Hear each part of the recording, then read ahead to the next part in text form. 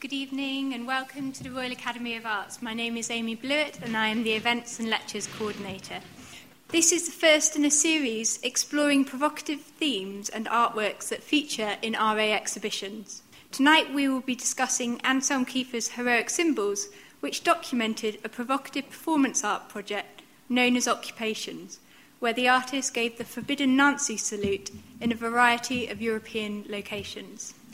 Joining us to probe Kiefer's motivations regarding this taboo gesture is Professor Andrew Renton, who is the Director of Marlborough Contemporary and Professor of Curating at Goldsmiths University of London. He has curated many exhibitions internationally and has been a columnist for the Evening Standard and is the author of hundreds of articles, books and monographs on art. Joining him is Lara Day, who has written on German artists including Anselm Kiefer. Her doctoral research examined the writer and architect Paul Schultz-Naumburg, and she is currently completing a volume entitled The Persistence of Race in German History, re-examining constructions and perceptions of cultural narratives of race in the Wilhelmine Empire, the Weimar Republic, and under National Socialism. And finally, to chair tonight's discussion, we welcome back Dr. Christian Weikop, who is the Chancellor's Fellow in History of Art at University of Edinburgh and a specialist in modern and contemporary German art. He has published extensively in this field, including a catalogue essay for the current Anselm Kiefer exhibition here at the Royal Academy. So without further ado, please join me in welcoming our speakers.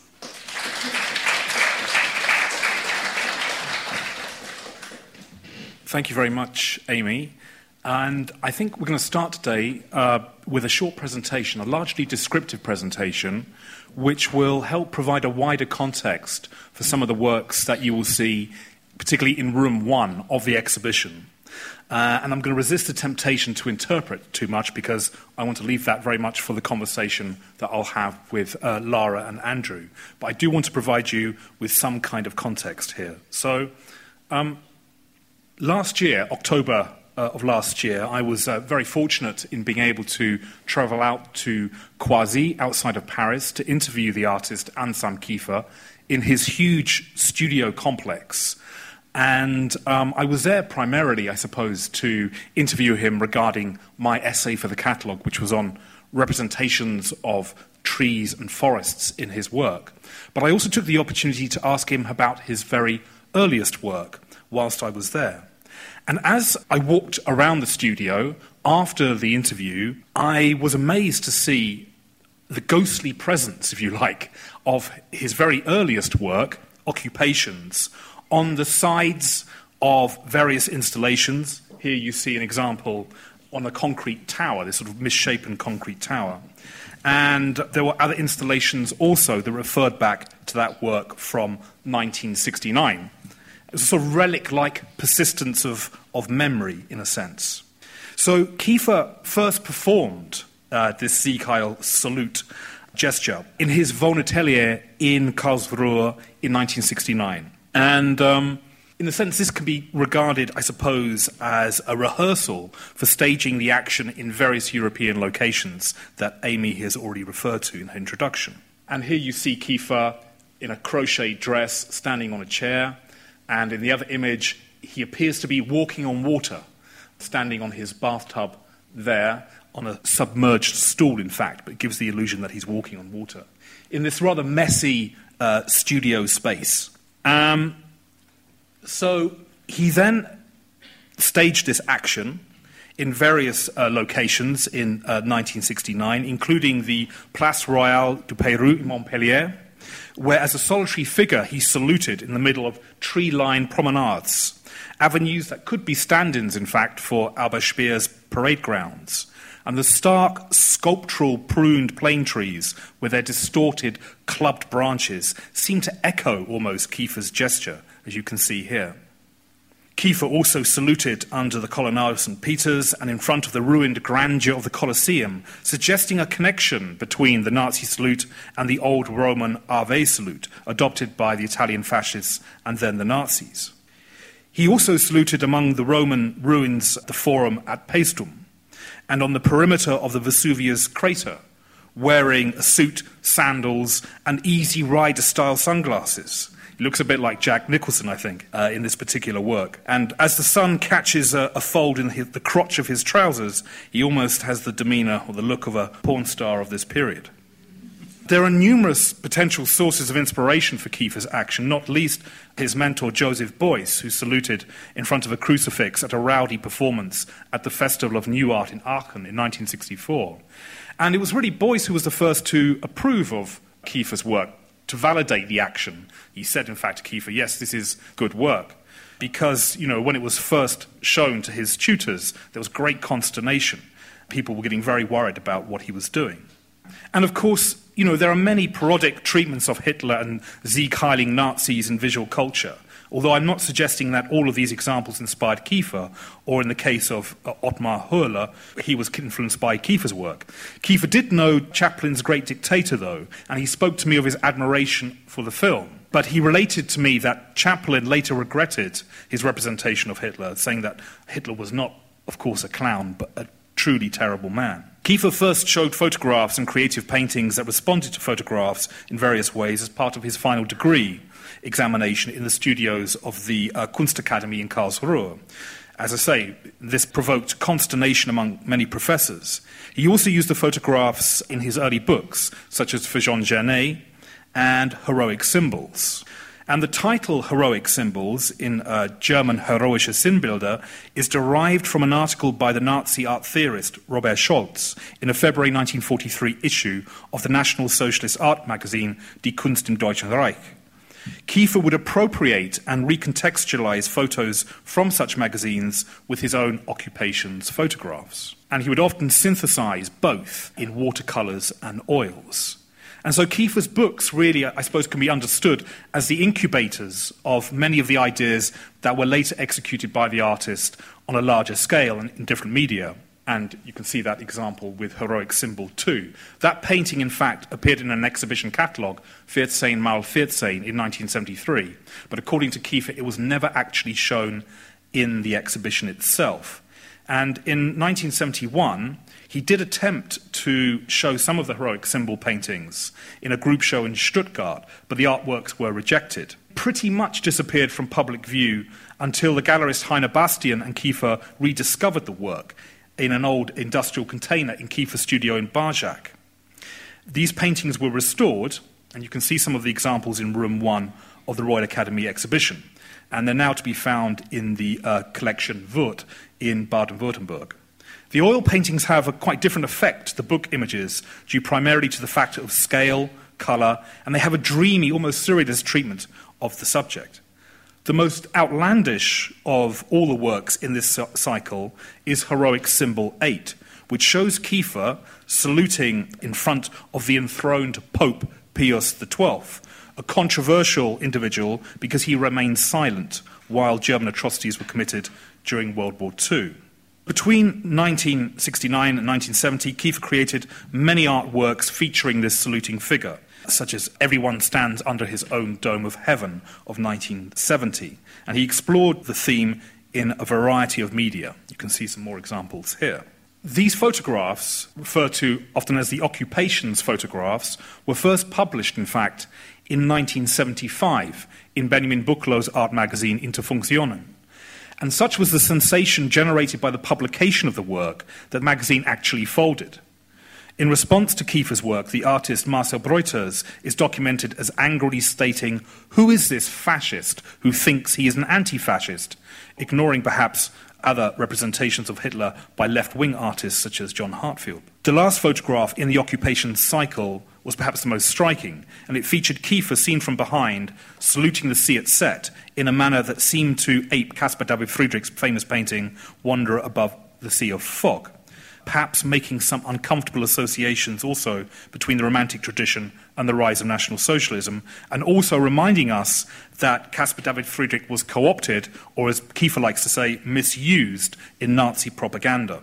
Echoes of occupations or heroic symbols can be identified in a number of other Kiefer works from different phases of his career, including the Chairman Mao series of 2000, a series that again expressed Kiefer's interest in the processes of iconicity and iconoclasm. and also notably in the Gagosian show of 2010 in New York entitled Next Year in Jerusalem, which included some of the original photographs from 1969 enlarged to mural size and printed on 76 lead sheets, suspended from steel hooks below fluorescent lights and contained in this huge steel construction.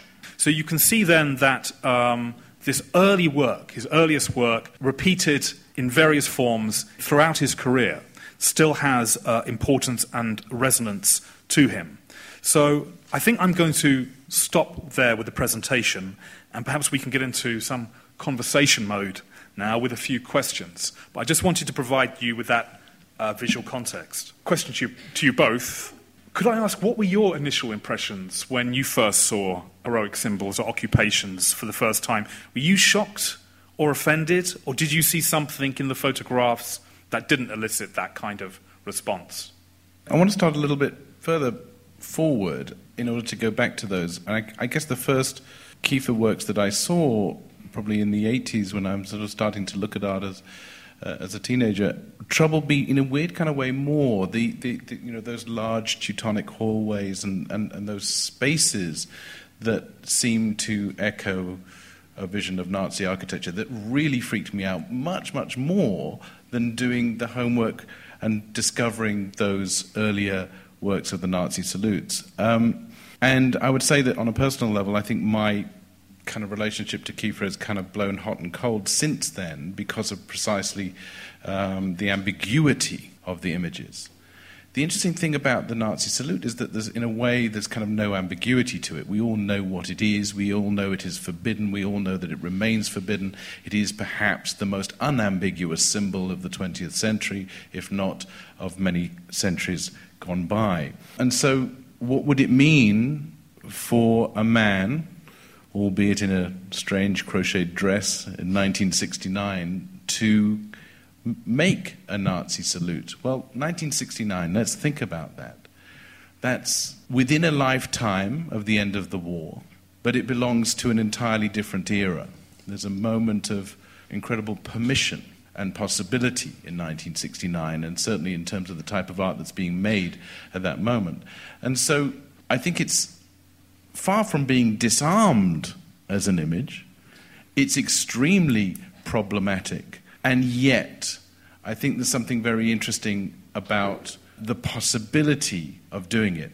And it's very interesting, Christina, because you brought it full circle and talked about the series from Next Year in Jerusalem. I think that's very telling for me, because in a way, you might say, just to recap, that that's a series that revisits these images decades later in the kind of sheen and gloss of a very prosperous commercial art gallery.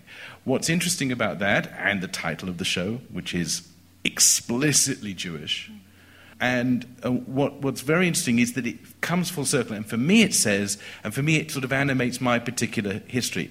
Those images are now visible. They're now seeable. And I think that we belong to an era where we've just started to see again the legacies of the Nazi era, particularly in relation to art. And I think I would add Kiefer to that whole. I don't think it's an accident that we're discovering more and more, let's say, Nazi looted art now. It's not an accident. It's because the veils have been lifted, because permissions have been granted, because we can see what we chose to unsee for a very long time. And now, with hindsight, I'm grateful to him in 1969 to stand on his bath or to stand on the table, to stand in the middle of wherever and give that salute, because that seemed like a terrifyingly courageous act on his part. And I think we shouldn't underestimate that. And I think that hindsight is very useful, but I think that he was doing something that probably scared the pants off him. I mean, the attic paintings to which you refer, which you said you found more problematic, yeah. I mean, of course, they also caused a sensation when they were shown in the Venice Biennale in 1980. Yeah. So we have the incident in 1975 when the occupations photographs are shown in Interfunktionen, causes the collapse of the magazine. And then in 1980, the Venice Biennale is when a number of German critics, in fact, referred to Kiefer and Baselitz as, possibly borderline neo-fascist. Yeah. Because there's no critique explicit there in those paintings, then people worry about what they might be favouring, what they might choose to be sympathizing with. But for me, what's made them lasting, it's very interesting to see them here, and it's really exciting to see them again. It's not that they've been disarmed, it's that they've survived precisely because of the ambiguity of what they are trying to negotiate. There's no... You can't just say, Nazis bad, us good. You can't... The world doesn't work like that. And the ambiguity that's presented there makes them useful for us, makes us question ourselves and position ourselves when we stand in relation to them. We don't need to like them. We don't even need to approve of them. And I think that's part of the sophistication of the work. The other thing, just by the way, that annoyed me, I think, when I first encountered those paintings, was that he was invoking people in my name. And I thought, hang on, no, you're not taking my Paul Celan from me. You're not taking away the hero or anti-hero of exactly that era that you're trying to comment on. I resented him quoting. I could resent him quoting Next Year in Jerusalem. It could be a cheap trick. But I think I want to make a pitch for him in relation to ambiguity, because I think that those works that force you as an individual to negotiate your ethical relationship to that work. I feel those works are the works that are most lasting and the most useful for us in trying to clarify this murky, murky past that we all clearly disapprove of. But what are the tools that we can use to do that? We can be dogmatic, we can be black and white about it, but there is no black and white. And so therefore what we want is art that helps us position ourselves. So in a weird kind of way, he's almost a kind of sacrificial victim of his own work in order to help us understand where we stand. Of course we're going to be irritated by a man standing by the Colosseum making a Nazi salute. I'm going to pass over to Lara in a moment, but I just want to pick something up, what you were saying there about the Jewish context and response. I mean, I think it's interesting that after that Venice Biennale sensation, where the German art critics were very resistant to the work, to say the least, Kiefer in the 1980s, correct me if I'm wrong, he was acquired first, I think, by primarily Jewish collectors in New York and elsewhere. I mean, that doesn't necessarily legitimize anything. It doesn't, but of course, it's interesting that his work, if you go to the Hamburger Bahnhof in Berlin, you'll see his work dominate the main concourse. There was a kind of reluctance to show Kiefer at all, I think, in Germany in the 80s. And one of those first museums to really show him in a big way was the Israel Museum in Jerusalem. Right.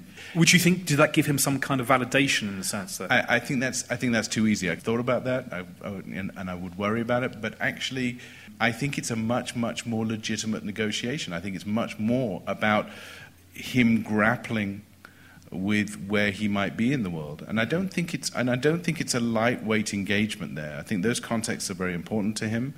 And it's not an accident that he's also delved deeper into sort of mystical aspects of Judaism and so on. So it's not just about history, but it's also about kind of very, very esoteric theology as well. Mm-hmm.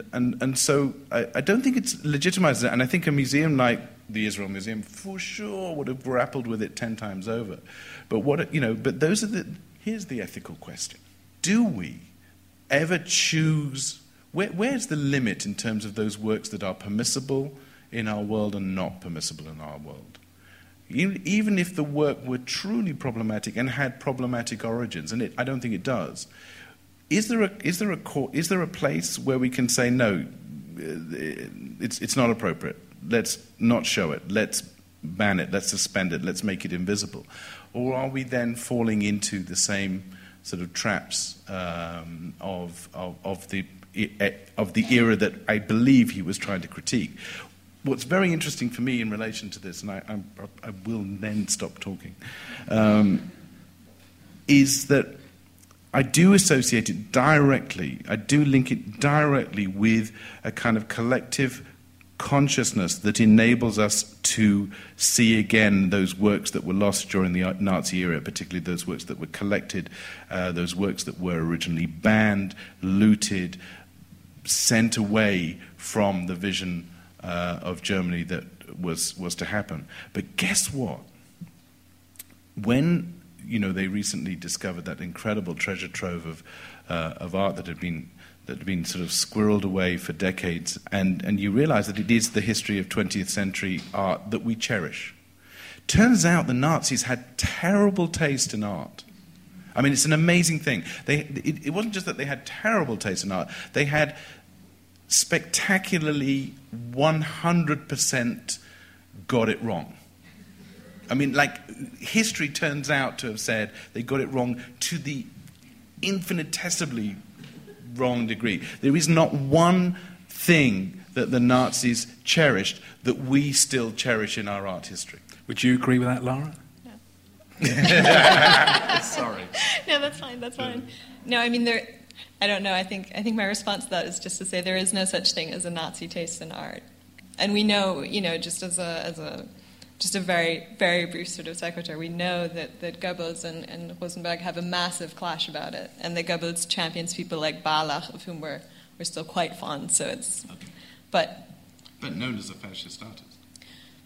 Barlach? Maybe. No. Ernst Barlach. No, he's an expressionist writer and sculptor. Barlach. Yeah, not. Are you thinking of Naldo? Yeah. No. Actually, I have sort of a follow-up question to you.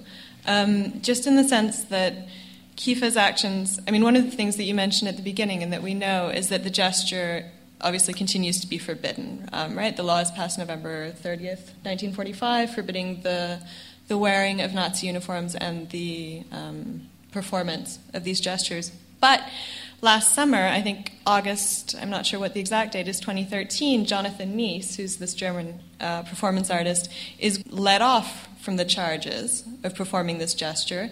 He performed it once in Kassel, I think, as part of an action called Die Kunst als Diktatur, so art as dictatorship, and then again on stage as part of a play. And because the German courts let him off, he now has the right, as a Kunstfigur, so as a figure of art, to perform this gesture.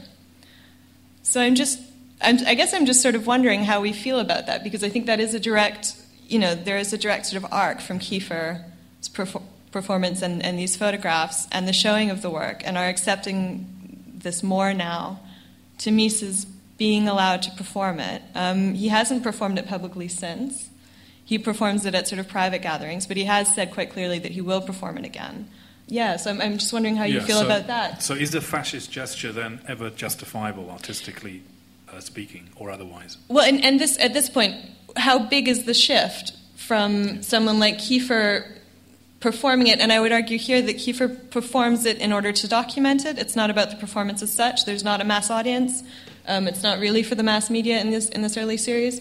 But how big is the shift that it's now sort of court sanctioned for one person, obviously, as a performance? It is interesting. I mean, I think you raise another interesting point, which is that, Christian, you've given us a great presentation of the history of Kiefer's gestures. Many of them are very private, very intimate.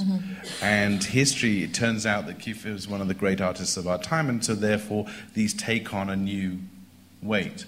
I think it's a very, very personal thing. I think Mies's gesture is much more explicit, much more public. It's about grappling with the legal implications of it and so on.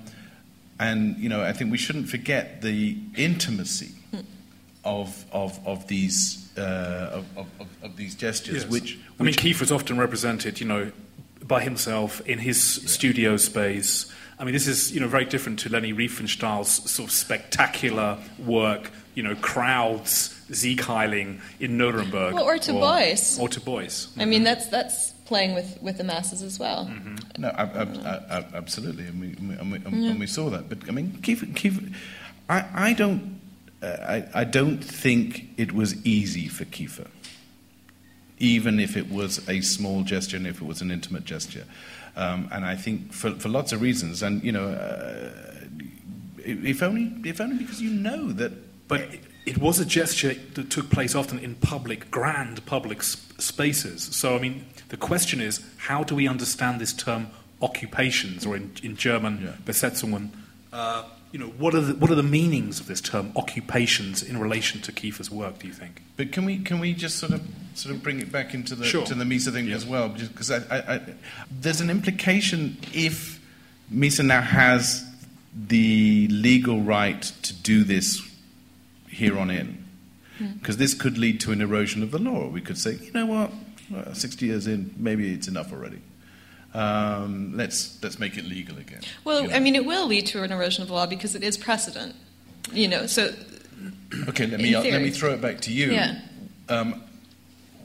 Would it be more interesting to retain that legal prohibition and sort of just keep butting up against it, because that keeps asking the question?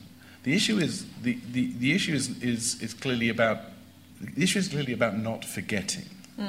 The issue is about where and when you might contextualize such a gesture. We're learning more and more about it. I believe that we can see more and more. Would I stop Mises doing it? Not at all. Do I think he adds to the story? Not really. So, Lara, since that Mises court case, what you're saying is that artists now have some kind of special dispensation. Well, artists always have a special dispensation, but that's a really tricky area that we're in, because artists have the special dispensation and they transcend ethics. If we expect our artists to be like Superman, always trying to sort of save the downtrodden, we're going to be very disappointed by artists, and we're going to find them quite sort of flat and sort of one-dimensional. I'm not saying that he's not an ethical artist or whatever, but I mean, I don't think we can expect an artist to be that absolute voice of moral truth. No. The opposite, in a way. No. I want to draw us back to Kiefer, though, for a moment, and back to his motivations for doing this in the first instance in 1969. I've mentioned the term occupations. What does that mean in relation to this work? It seems to have multiple meanings. Perhaps, Lara, you want to talk a little bit about that. But the fact that he repeated the action so many times, often taking photographs of himself, slightly different position at any one given site. Is there anything about this compulsion to repeat the gesture that is significant? Is there something exorcistic about the gesture? And if so, what was Kiefer exorcising? I think there's a lot of ground to cover. I think exorcistic, no, because implicit in the term exorcism is that you can actually excise something, you can actually move on, which I think Kiefer, as a member of the generation born after the war, so the Nachgeboren generation, and as we know, by dint of sort of 2 months before the end of the war, would say quite firmly and says to us through his work and through the inclusion of these images in the 2010 show, that in fact you can't actually leave it behind. You cannot excise your country's history.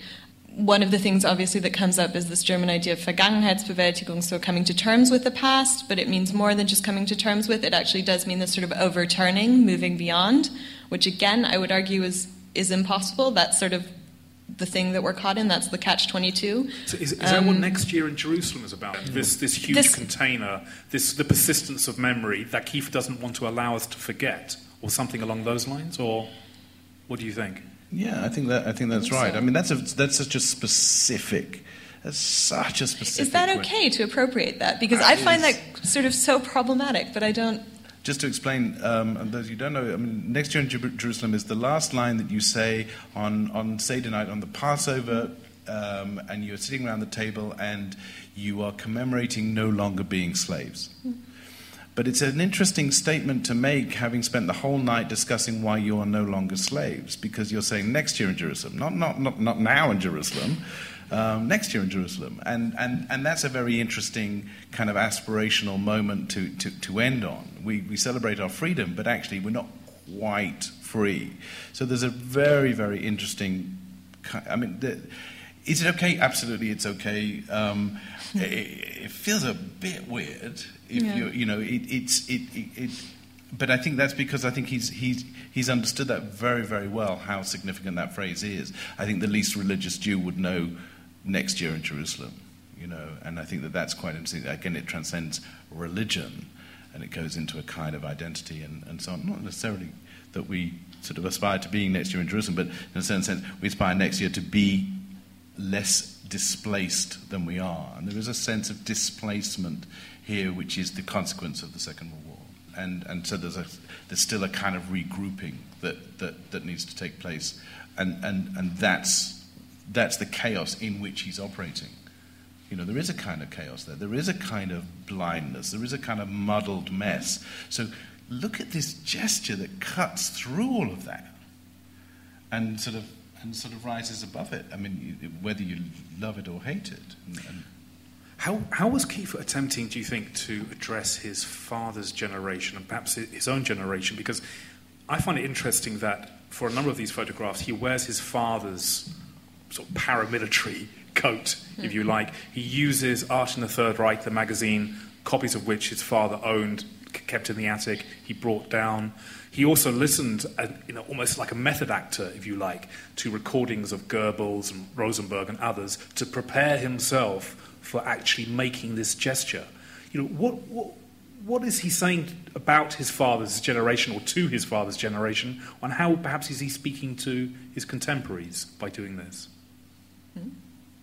I feel like I think it's almost conciliatory, because I think there's a sense in which, because he's willing to actually perform this, he's actually willing to take this sort of kind of aesthetic approach and perform the gesture.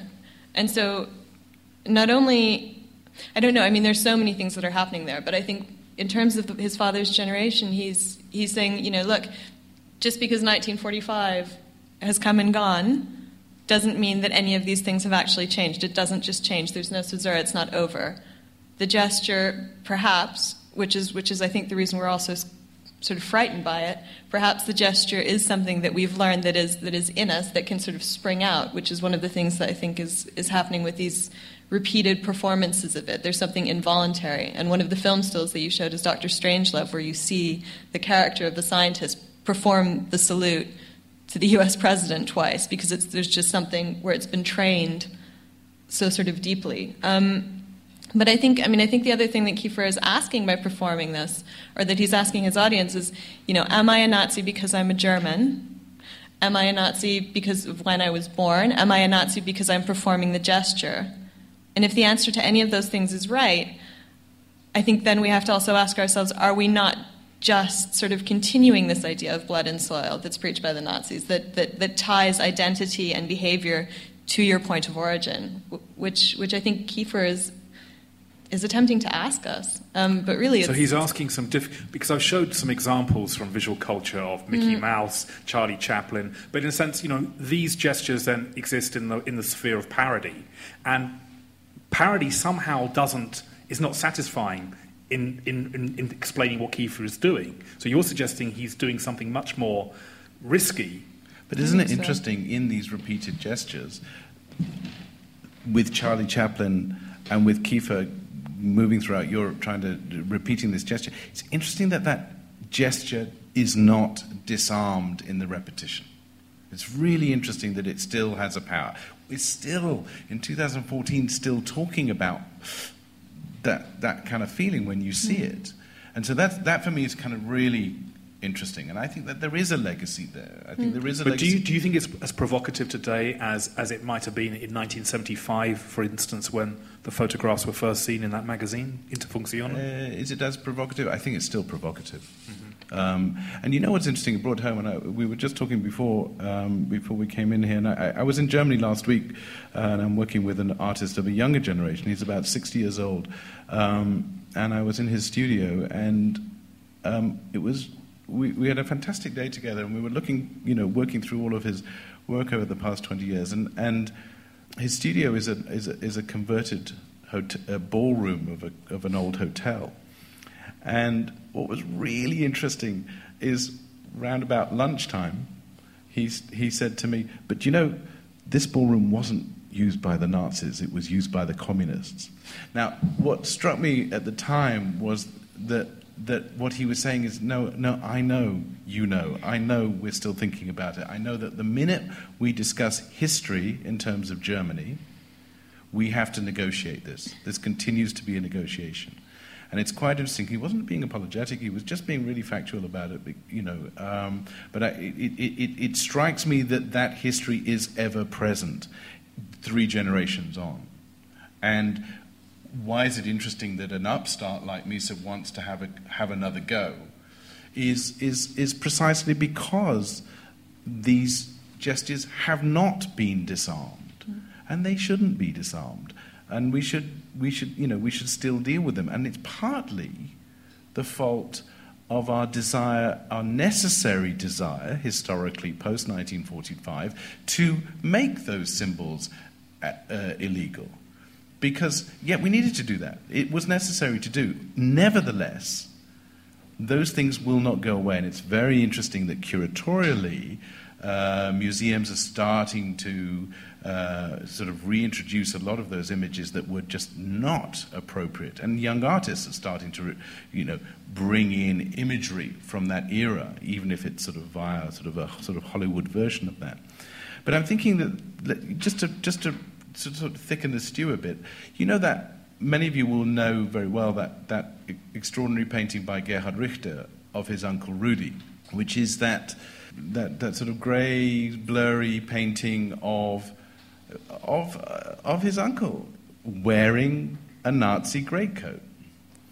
And it's Uncle Rudi. It's not Captain Rudi or whatever. It's his uncle, and yet the uncle is smiling through the blur being an interesting kind of thing. And he's part of his generation.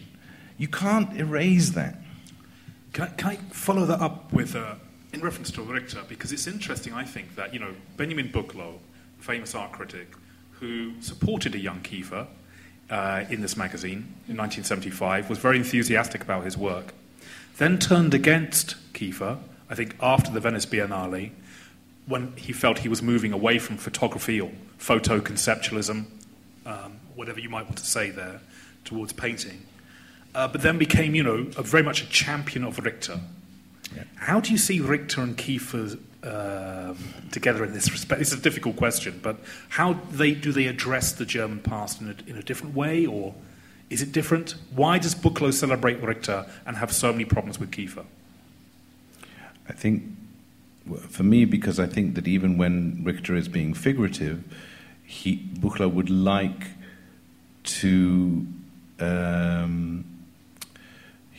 to give credence to Richter's move towards abstraction. So the blur that I just mentioned before, which is that sort of the way that Richter sort of scrapes with a dry brush across those figurative paintings, is his way of sort of slightly unseeing the past, and I think is a kind of very interesting kind of sort of negotiation with what is representable and what is not representable. And it's quite interesting because I think what's great about Richter, of course, is that he treats Uncle Rudi in his Nazi greatcoat exactly the same as a sort of clip from a sort of porn mag from the 60s or whatever. And that equivalence shows exactly the kind of moral ambiguity that we face. It's quite interesting, I think, then for Buchloh, of course, that really, Richter becomes this incredibly abstract artist. And so there's this kind of negotiation, not just in terms of subject matter, but also in terms of the history of painting.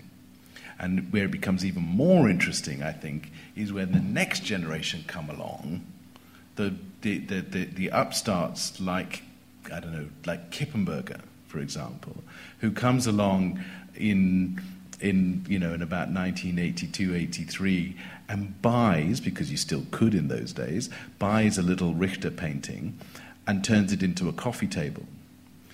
And that's the moment where I kind of think the beginning of a kind of recovery in terms of German history. So you realize just how monumental the burden of Germanness is in that generation of Richter and Kiefer and so on, and how kind of liberating the generation afterwards. And you only realise it once you see these guys who are literally turning the whole thing on its head.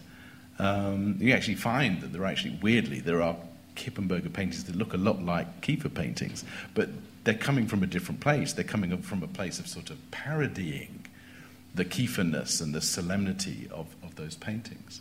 Sure. But you've got to be grateful to... The next generation wouldn't have existed were there not this solidity. I haven't quite answered your question about Richter, but I think that they...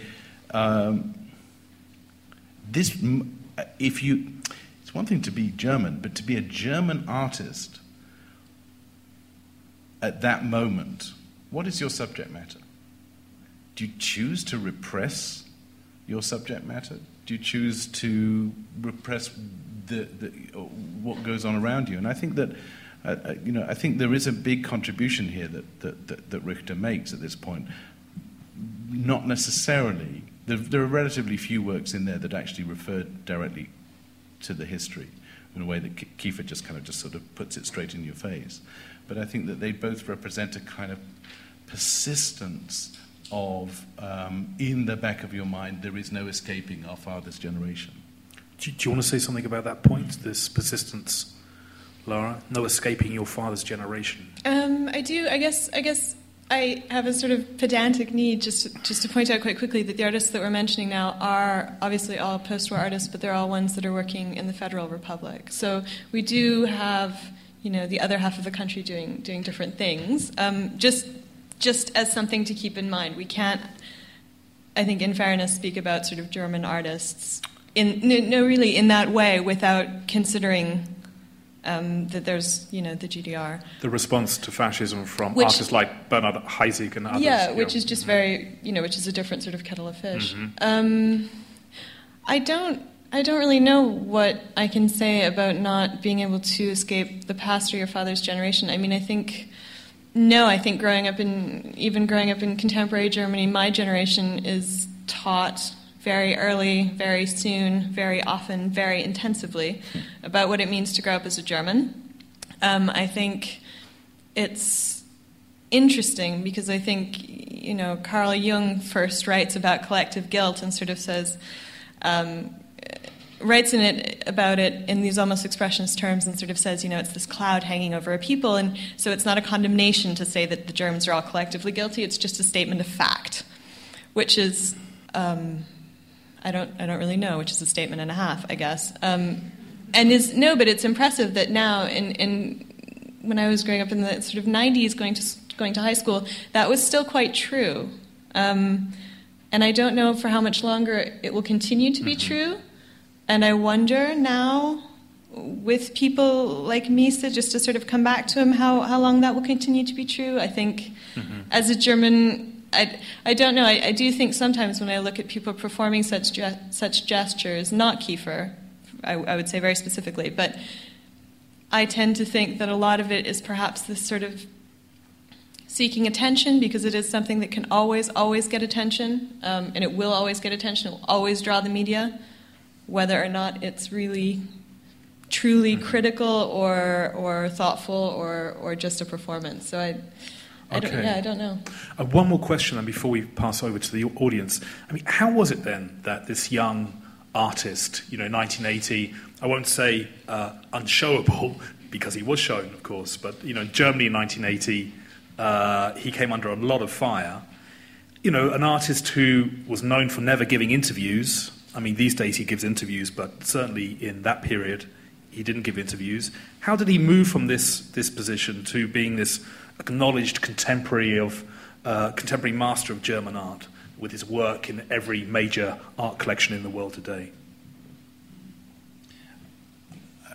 My instinct is that the evidence is downstairs for you, which is that actually it's not just about subject matter, but I think it is about materials and use of materials, a really old-fashioned thing. He's an extraordinary maker of stuff. And you can't get away from it. And there's something truly physical in the encounter with those works. And I think it's been it's a beautifully put together show here because it's not scared of taking on some very, very difficult works and some very large works, and works that you might sort of see as bombastic. But I think there's another way of reading them, which is quite an intimate one, and it goes back to my original notion of the ethics of the encounter between the viewer and the work of art. It's up to me. It's up to you when you look at a work of art. And I think it's the same way when you encounter the physicality of his work. There's so much of that work that sort of feels like it's either not finished or it's about to fall apart. There's a kind of alchemy going on one level, but whatever the opposite of alchemy is, turning gold into mush. I mean, there's something amazing about this kind of transformation that's taking place in front of your eyes, and you can't take away from the ambition of the physicality of what he's made. And I think that that's really been very, very helpful in our attempt to sort of negotiate the really difficult bits of Kiefer, because he kind of, at the end of the day, he's a really good artist in that sense. And, he did make a shift, particularly at that moment in 1980, to say, no, you know what, I've got to negotiate history. The best way to negotiate history is through painting, because painting is this weird fictional device that's embedded in history. So it's the best medium to move forward. So as much as he's made these kind of extraordinary kind of sculptural things, at the heart of the practice is a body of work that, if it's not painting, it sort of inhabits the same place that painting inhabits. And so how did he make the shift? I think he made the shift by being a very good artist. That's very eloquently put, Andrew. Thank you very much for that. I think we should now open questions up to the audience. I think maybe what you don't bring out is how much Kiefer had to do this. It's not just a representation, it's actually an embodiment. And it was a really necessary thing for him to find out. I mean, he says this specifically, that he needed to find out, about the madness. I mean, he says that in another context. But I mean, you can apply it to the salutes. And, the father generation is known for being a silent generation. It wasn't talked about. The past was not talked about. And Kiefer needed to find out for himself what it actually felt like. It's a really personal, internal process. And I think what you said about the repetition is interesting as well, this compulsion. But I mean, the actual gesture under National Socialism was repeated. It was repeated in all communications between people, the salute, and how it was part of everyday communication. Every time you saw somebody, so it was a gesture that was constantly being repeated under National Socialism, and I think that's there in Kiefer's repetition too. That's a very interesting kind of extension of this, that it's not just a provocative symbol, but it's language. It's really, really... It invokes Hitler all the time. It's an invocation of Hitler's presence in every communication between two people. Thank you very much. Another question, perhaps, please? Thank you. My question was really, he was living in a generation which followed a whole denazification process of German culture. A lot of material was completely forbidden, and I think much still is. It's just not, people don't have access to it. So he must have had trouble actually trying to relive the past, and probably a lot of ordinary citizens who weren't artists had the same difficulty. Yes, I mean, there was a sort of process of forgetting in the school curricula. At the time, Kiefer mentioned this to me, that, there was hardly anything taught, really, about this in schools. And so he found out through other means, the recordings, the American recordings of Goebbels and Hitler and, his father's collection of magazines and such like. So, yes, at that time when he was growing up in Germany, there was, I think, this process of attempting to, how would you say that, Laura? Forget? Maybe that's not the right word. I'm not sure. I think again it would be too easy to make sort of a blanket statement, because we know that the denazification processes were quite brief and quite efficient, if you will, especially in that they allowed many people to reoccupy positions that they'd held during the Nazi time as well. So I think it really depended on the community in which you were living. I know that there were school books used for decades afterwards that contained materials that were totally inappropriate. Not to mention books that were reissued. I mean, not to mention, quite briefly, the article that he takes the title from, that man Richard Scholz, continues to publish through the 70s and to his death in 1981 as an art historian in West Germany. He publishes on Dürer, he publishes... I didn't know that. Yeah, he publishes on medieval sculpture. He continues to be an authority. So this is, you know, even if Kiefer says sort of, I had to learn about it by myself, this is a voyage of discovery, which, you know, may well be the case. For a lot of Germans, that's not the case. You have access to these materials. A lot of times they're very much in circulation. You may be being taught material that you shouldn't be being taught by people who've just continued right on with their curriculum. So I think I think the most important thing really is to say there can't be sort of a pan-German statement, and certainly 1945 is not a caesura in any way. Any more questions? I'm just thinking, is it possible that through repetition, this gesture is losing its effect as opposed to prohibition? Because if, let's say, you prohibit the gesture, it may accumulate power over time. But if you repeat it on multiple occasions, it may actually take out the effect out of it. I mean, I feel quite strongly that the strange thing is that what you say is what logically should be the case. Logically, if you keep doing this and keep it's happening in places, it becomes disarmed. I think the strange thing is that when we start to look at these images again and again, it doesn't. I don't quite know why that's the case. It sort of seems to defy logic because, you know, what you say is potentially true. But for me, it feels like it's still a provocative gesture, and it's still a loaded gesture. And you can't take away from that. I think it doesn't take away from what we've been talking about, your point about it sort of being a kind of very, very persistent form of communication. But even in that, it's loaded, because every time I then open my mouth, I'm saying, no, I buy into this. And so you're absolutely right to question that. But my instinct is that evidence would seem to say, and maybe you need to ask yourself, you know, when I see these on a personal level, like, I still kind of sort of breathe in sharply because it still troubles me. So it's fascinating that still has that power.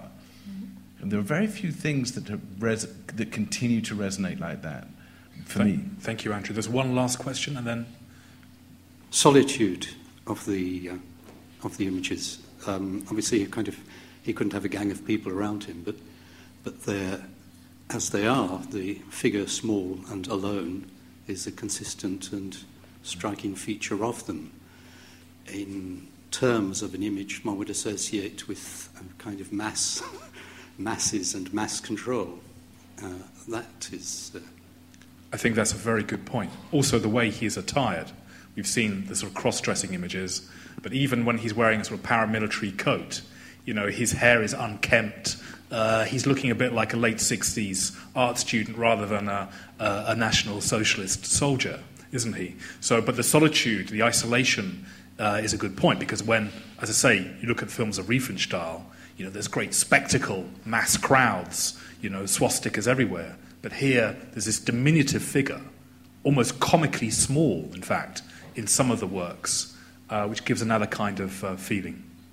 I mean, just to add to that, I think this idea of solitude is very relevant in terms of his practice as an artist. I think that we can't take away, as much as we might want to look at those kind of photographs of him in a much larger context. I'm very intrigued by that first image that you showed in the studio. That studio practice is solitary for the most part. Now, of course, we know that Kiefer's studio practice today is not that, because it's a kind of industry and there's a kind of whole town that's sort of dedicated to making works by Kiefer. But in principle, that the art making is a kind of solitary, is a solitary gesture. And for me, that's sort of why it kind of produces all of those kind of ethical possibilities, because it's only you and it. And I think, again, the solitary thing is it's only you and it being the artwork, but if the artwork isn't materialized, it's just this gesture. What can this carry? And I think that for me is also very, very relevant. But I think it's not just relevant in terms of the poignancy of the images, but it also points to what it is to be an artist making works of art. It's lonely business. Thank you, Andrew. Before we go, please join me in thanking Christian Weikart, Lara Day and Andrew Renton.